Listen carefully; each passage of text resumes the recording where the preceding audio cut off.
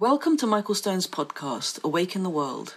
This podcast is part of an online community library we're developing, one that contains podcasts, videos, transcripts, and booklets based on Michael's talks.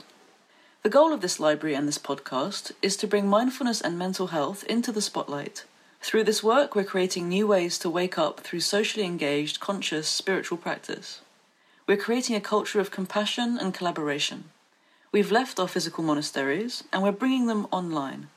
Before we get to today's podcast, I want to take a moment to ask you to consider becoming a patron of this podcast through Patreon. Pledging is easy and can be as little as $1 per month.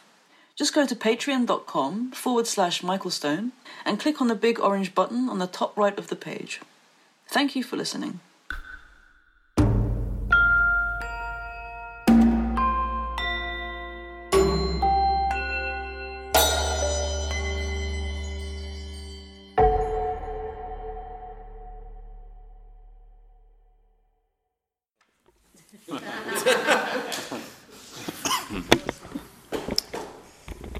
So I always feel like I shouldn't apologize when I'm ill, but oh well, I'm sorry. This happens, especially this time of year. So thank you for allowing me to come late today. And once again, thank you to Michelle and to Renee and to Sarah for having me here. Thank you.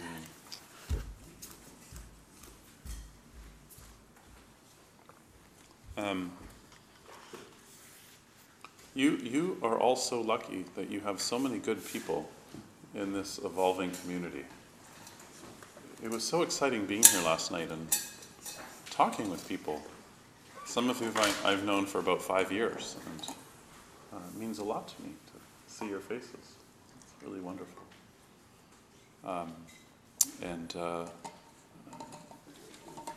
In case you didn't know, I have an incredible sister. And Renee is a really good friend of my sister's. And so we're kind of family. Yeah. Which is why we cut our hair the same way. Again.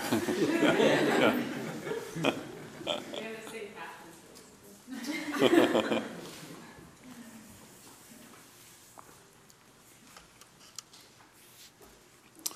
When Renee asked me and Sarah asked me to come and teach with the Sola School, I knew right away what I wanted to teach, which is to talk about meditation practice from a really somatic perspective, because it's something I'm really passionate about, and we will do that. Some of that will be in the workshop. But I also feel that because we just went through an election, that I feel like it's really important to also explore some other dimensions of practice that seem very relevant to anybody who I speak to, which in early Indian teaching, especially in the Yoga Sutra, the teachings on compassion are not explicit. You have to really read into the Yoga Sutra in order to get direct teachings about cultivating compassion. And when Indian Buddhist teachings go via Afghanistan to China, you also have to read into some of the early teachings to get very clear instructions on how one should cultivate compassion. Because in the early days, the basic idea was, if you just calm down, there's nothing really you need to cultivate. It's just compassion was there the whole time under the surface. And in one aspect, I guess we could all say that that's true. But what happened when a lot of the teachings moved north from India into Tibet is the real focus of Mahayana practice became cultivating compassion. And one of the key teachings is called the Lojong teachings.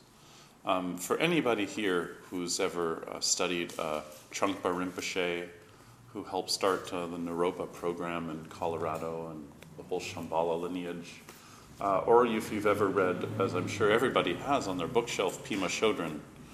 I always joke that no one ever actually finishes her books. It just they just sit on the bedside table and you kind of open them when you need them. But kind of like the Bible.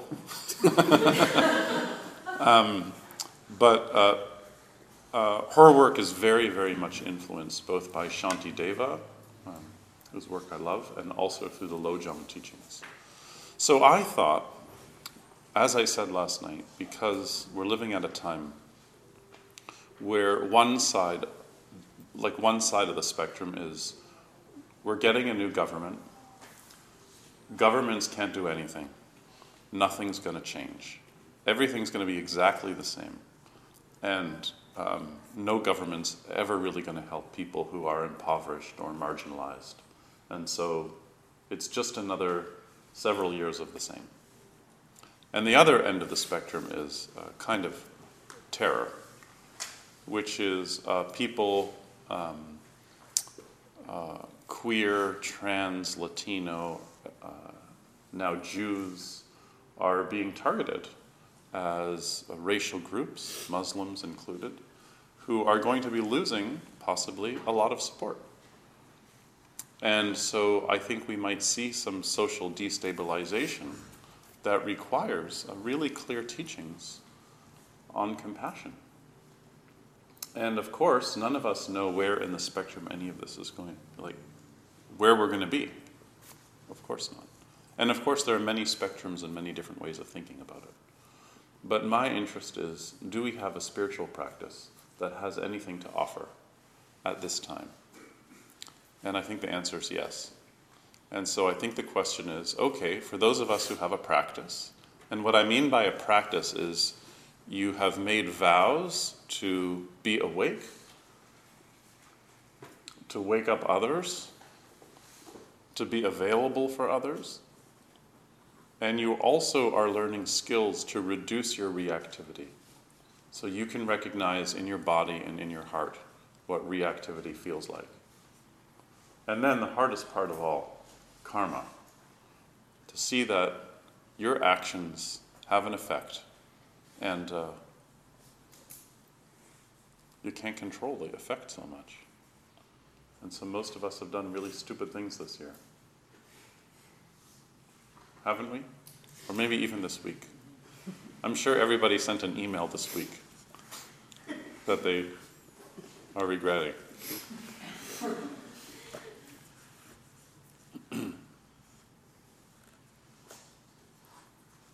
So the Lojong teachings that we're going to study revolve around 7 different points that are taught through 59 slogans.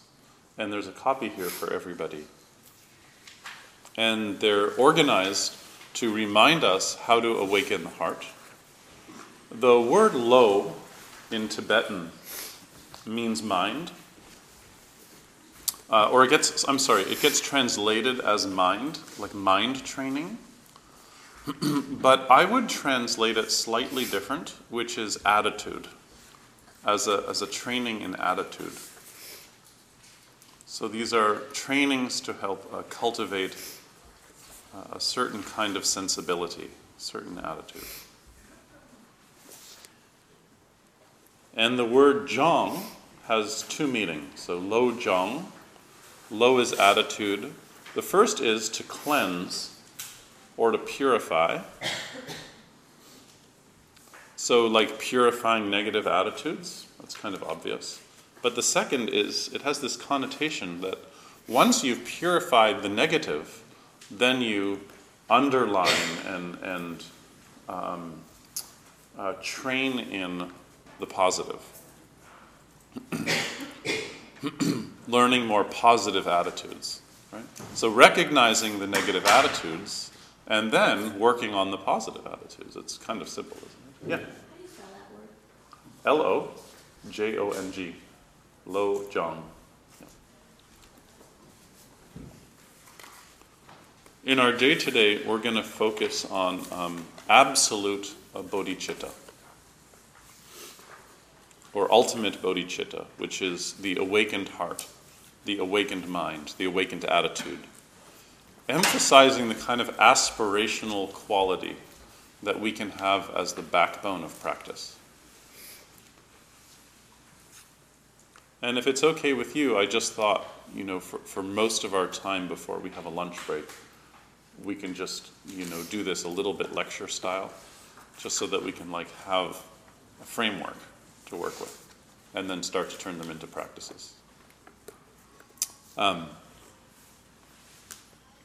When you have a daily practice of stillness, you start to see layers of reactivity that come up in response to your own body, in response to emotional patterns. And you learn how to open up to the reactivity so that it settles and you can be more connected to what's really there, not just your desire to escape. I think I talked about this last night. And this is a very practical teaching because it helps our relationships a lot. Because when things get hard in relationships, we really want to get out of there. I'm sure you've never had this experience. But it does happen where things get hard in a marriage and you begin planning another marriage. Or you plan how you're never going to get married. And so sometimes it's very subtle the way that negative attitudes come in that you don't even realize. I remember I have an older son with a woman that I'm not with anymore. And I remember after we split up, for the first couple of years, I would walk around and I would see women pushing strollers. And to me, they looked so depressed. And I would see families and I would think, God, that's like a horrible, why would anybody want to do that? I'd see like two parents drinking coffee at the playground and think, oh God, what a hell realm, you know. No, this is true. And when my current partner and I met, when Karina and I met, on our second date, I gave her a list. And it had all the things. It had so the first thing on the list was no children. We're not going to have kids. And I had this whole list of just so you know, if we get together, these are the rules, you know. Yeah. Anyways, we've gone on to have lots of children. But the point is sometimes when we're not open to some of the reactivity we have in us, it goes underground, and then it just shows up in our attitude, like as resentment or as being cynical or as being jaded. And it's kind of, I always think it's a little bit like learning to ride a bike. When you learn to ride a bike, you learn all the steps to be able to ride a bike, but then you forget what all the steps are, right? And it's a little bit like this sometimes with symptoms in our negative attitude. Like you've found a way to kind of manage some emotions, like riding the bicycle, and then you're riding the bike, but you forgot kind of how you got there. So, softened by this openness of seeing reactivity, we can then cultivate more positive mental states, more positive attitudes. And these are called slogans, trainings. And most translators call these slogans, but I had this idea that we should retranslate it and call them bumper stickers.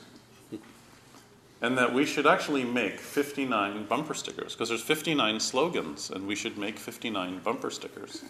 And I told this to a group in British Columbia, and they actually started making them. So, and you'll see as we go through them, some of them are really good bumper stickers.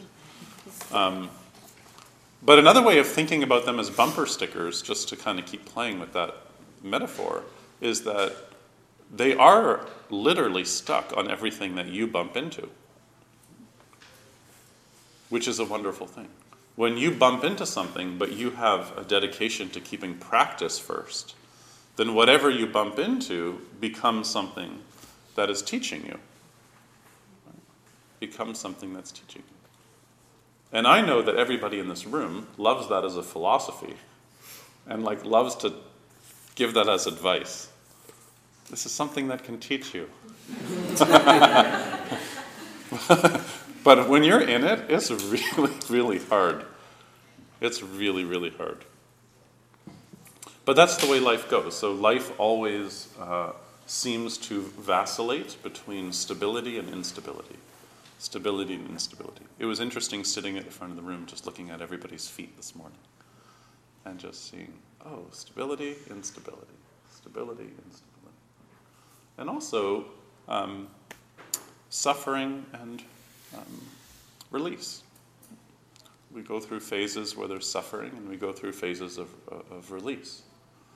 And ultimate bodhicitta, this practice we're going to explore today, is just about having a frame to see that in, having a larger frame to see that in. So not being mired in the symptoms of being caught. So, point 1. This section is called Resolve to Begin. Oh, are there any questions, or can we just jump in? Oh, I didn't say what bodhicitta was, and I should say something. I'm using this term bodhicitta a lot. Chitta is kind of like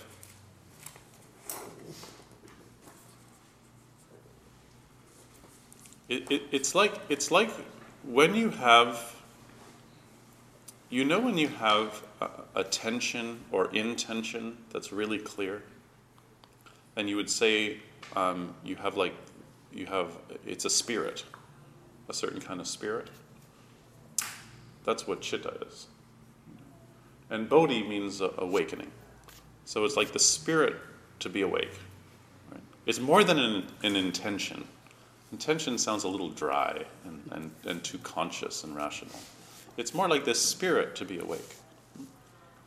And I think everybody here who's a yoga teacher, how many of you are yoga teachers? This is what you're doing. Some of you are scared to put up your hands. This is what we're doing with our communities, right? Is we're trying to use this opportunity of being in a room full of people to help them get the spirit of what it means to have an attitude of wanting to be awake. Right? That's what we're teaching. And it has to look like something with form, so it looks like triangle poses or whatever. But it's not the triangle pose that we're teaching. And even if you think you're teaching the anatomy of a triangle pose, you're actually just teaching someone a spirit to be awake. So the first section says, train in the preliminaries. And the text begins with this very unusual message, which is basically saying our training is in the basics. So whatever's happening in and around us, that's what we're going to use to wake up. So that whatever we think of as an obstacle is not an obstacle. One of the things I like to practice when I meditate on the breath, and I touched on this for 1 minute this morning, is to include sounds when you're meditating on the breath. So the breath isn't just in you, but the breath is more ecological. And then the nice thing about including sounds when you're breathing is that it doesn't make sounds into a distraction, because wherever you go, there's sounds. So you're breathing. Does everybody get a sense of that? Like you're breathing, but in the breath, sounds are also part of that. So sensory experience is allowed in.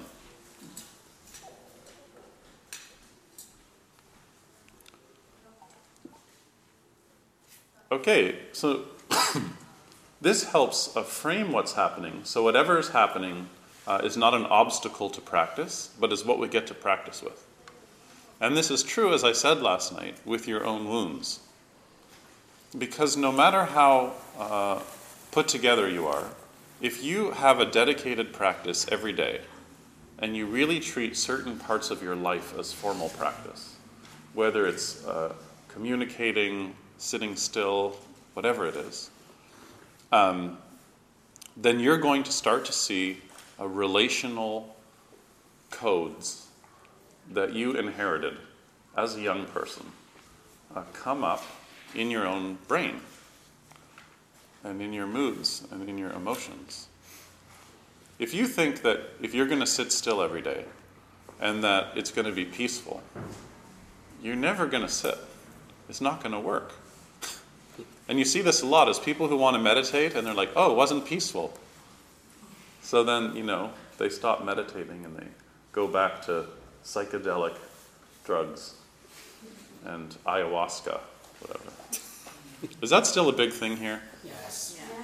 We've got to work on that.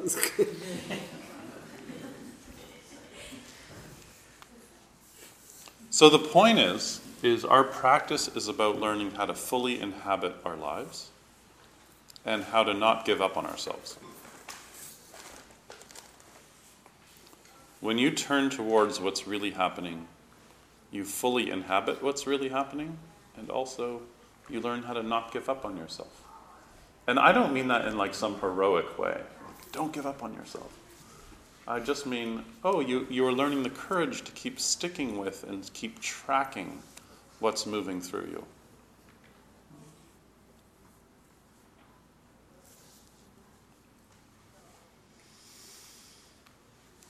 And it doesn't really matter what brought you in the door. You might have a real deep suffering that brings you here. Or maybe you thought it would just be fun to come to a workshop.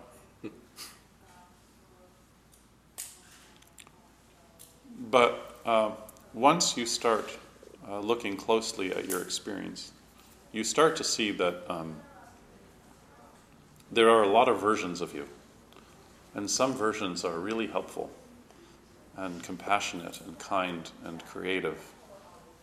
And there's some versions of you that really want to shut that down. And part of practice is to get to know both sides.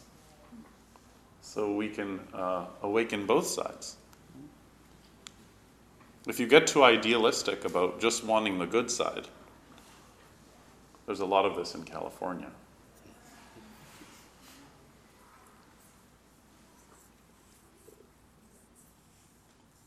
Then you won't know how to work with the difficult stuff when it arises. In the Gospel of Thomas, it says, first you must find it, but when you find it, it troubles you. I love that. First you must find it, but when you find it, it troubles you.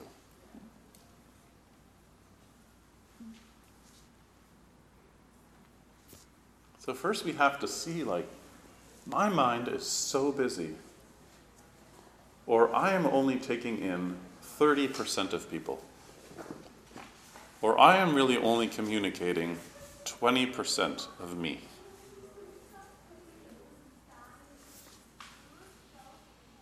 And so it should trouble us. That should trouble us.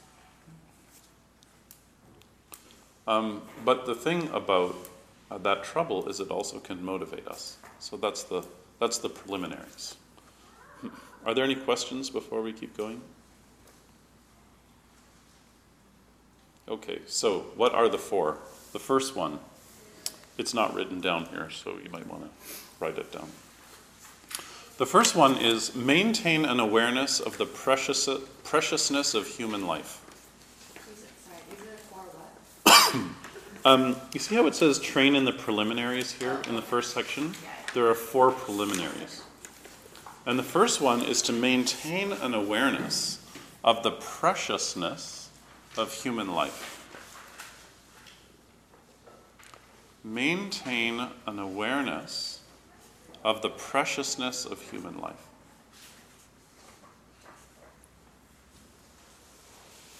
The second one is be aware of the reality that life ends and death comes for everyone.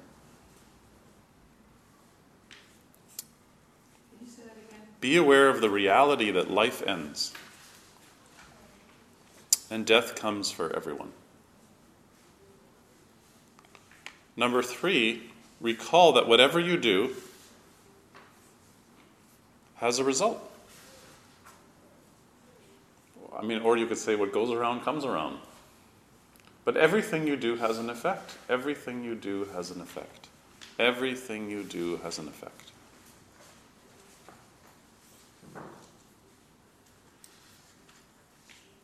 And last, contemplate that as long as you're focused on self-importance, you'll suffer.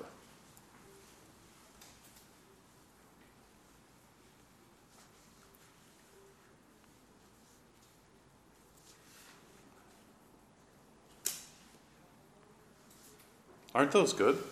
Aren't those good to remember every day? And isn't it interesting that they're so simple and so in your face that you can't see them?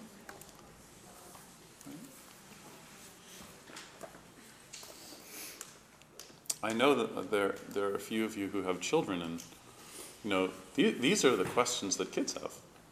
These are like the basic questions. So, everything that's happened in your life up until this point arrives in the present. The past is always encoded in the present. That's karma. Karma is that what you are is a collection of the past, meaning the present moment, in one, it's called a kshana, in one moment. That's a kshana. And then it's over, and then there's another collection, another collection, another collection, another collection. And every time you take an action, the action has an effect, and then the effect gets planted in your mind, in your body, in your physiology, in your breathing, in your brain, in your family, in the land, in your use of water, in the economy, right? It just goes on and on and on and on and on. And these are called samskaras, which is actually where you get the English word scar. And so samskaras are basically the traces from all of your actions. And what's important to understand with this idea of samskara is samskaras are not like inside you. They're not something that, like karma is not in you. Like you know when people always say like karma is something that happens to you, but all you are samskaras. You are karma. There's no you that's a separate entity from samskaras. And this all might sound like really bad news.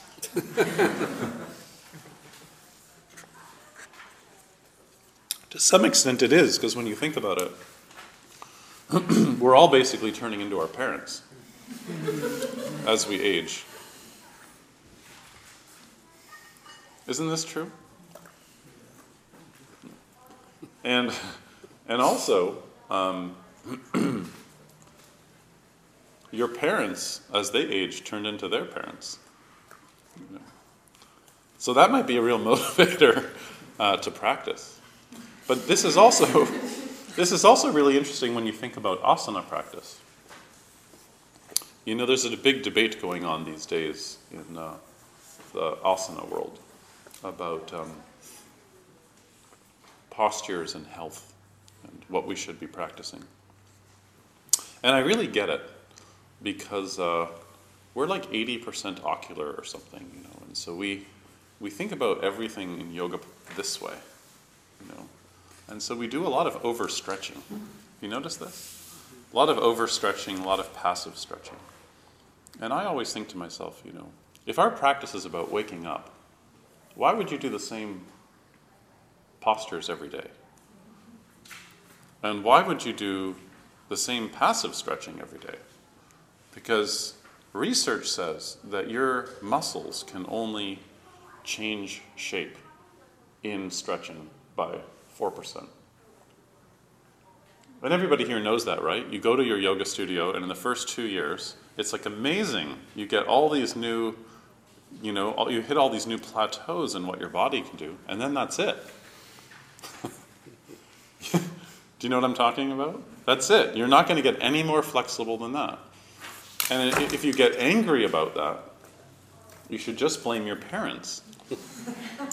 Because most of your flexibility is determined by your central nervous system and also genetics. terrible. So the point of samskaras is that you've all inherited certain patterns that are totally impersonal, like they're not you, even though they feel like who you are, but they're not you. Maybe that's why when we get older, we like learning more about our family history. And then those patterns meet the environment, and then those patterns start to change, you see.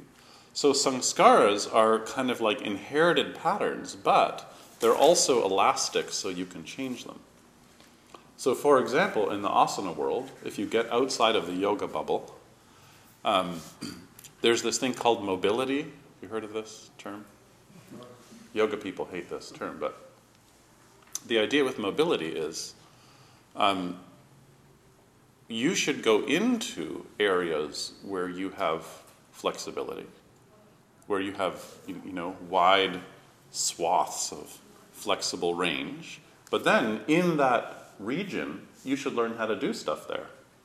You should be able to control your movements there. You should be able to have strength there.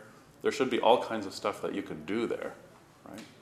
Because then you have a balance, right? Where it's not just passive, you're not just flexible, you also have some control.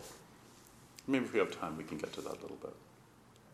Okay, so we know that in asana. So the same is true in our emotional life. Training in the preliminaries is about recognizing that your life is very precious and very fragile, and so are the lives of other people. That the patterns that you think of as you are mostly inherited from ancestry and from culture. Isn't it amazing how much we think of me as me? And then this last preliminary, which I think is really important, is maybe even more important than thinking about death, is if you think about yourself a lot, you're going to suffer.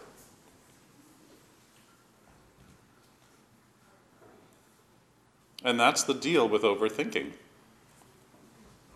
Is if you're unable to work with your mind, and you have a lot of rumination, and you have a lot of anxious thoughts, or a lot of your thoughts are in the past, or you can't forgive, then you're going to suffer. Because self-conceit is the worst. It's terrible to think about yourself all the time.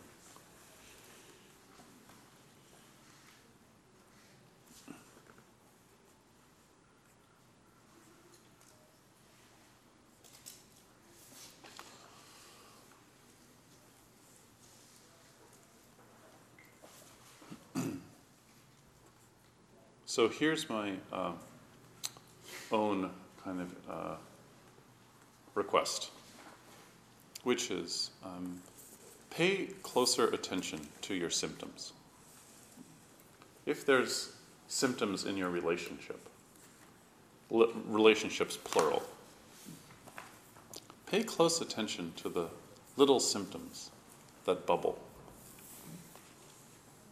and use them as practice. Notice in your body where something's off, and pay closer attention to that offness. It's your body's way of talking to you. Something's off.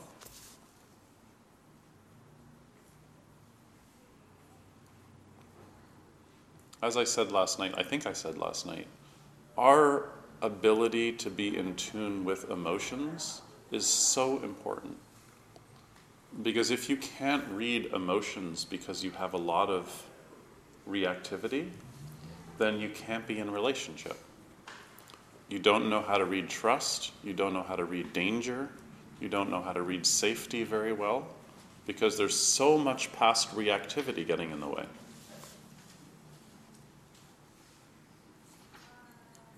And that's why it's our job as people in community post-election to turn our relationships into safe, loving havens, little pockets of protection and resistance. I really mean this. Yeah.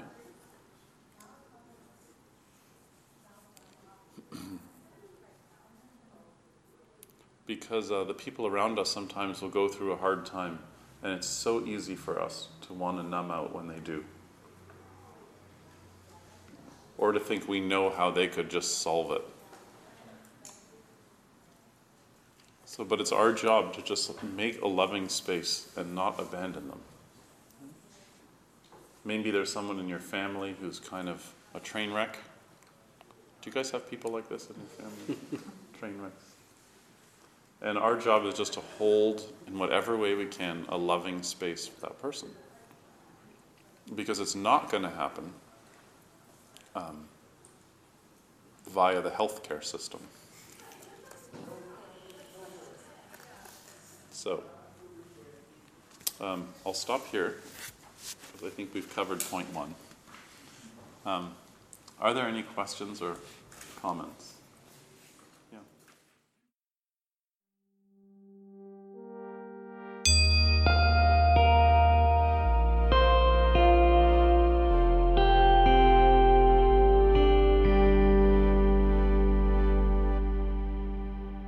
Thank you for listening to Michael Stone's podcast, Awaken the World. If you like this podcast, you can support it by subscribing on iTunes or SoundCloud. Please take a moment to rate us and leave a comment. Your feedback helps to distinguish us from the pack. You can also support us by word of mouth. Tell a friend or send a tweet. Finally, please consider becoming a patron of this podcast through Patreon at patreon.com/Michael Stone. Even a couple of dollars a month will help us reach our goals. To learn about Michael's retreats and his online courses, go to michaelstoneteaching.com. Once again, that's michaelstoneteaching.com. With your support, we'll continue to build a community library about mindfulness and mental health that can be shared with the world. Thank you for supporting this community without walls.